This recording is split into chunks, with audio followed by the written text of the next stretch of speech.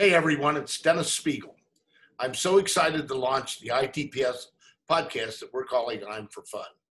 I'm especially pleased to have Jim Shea, president and owner of Premier Rides, for our inaugural podcast guest. It's going to be held on Wednesday, September 9th at 10 a.m. We'll get Jim's take on how this global pandemic is impacting ride suppliers and vendors, both in the short term and in the long term. It's really going to be a conversation that you won't want to miss. Now, our future podcasts will continue to bring other respected industry leaders who we've already lined up as we tackle enlightening and relevant topics that have an impact on your business. I really can't wait to get going and hope that you join us for our inaugural podcast at 10 a.m. on Wednesday, September 9th. You can register right here in the ITPS Daily News. We look forward to you joining.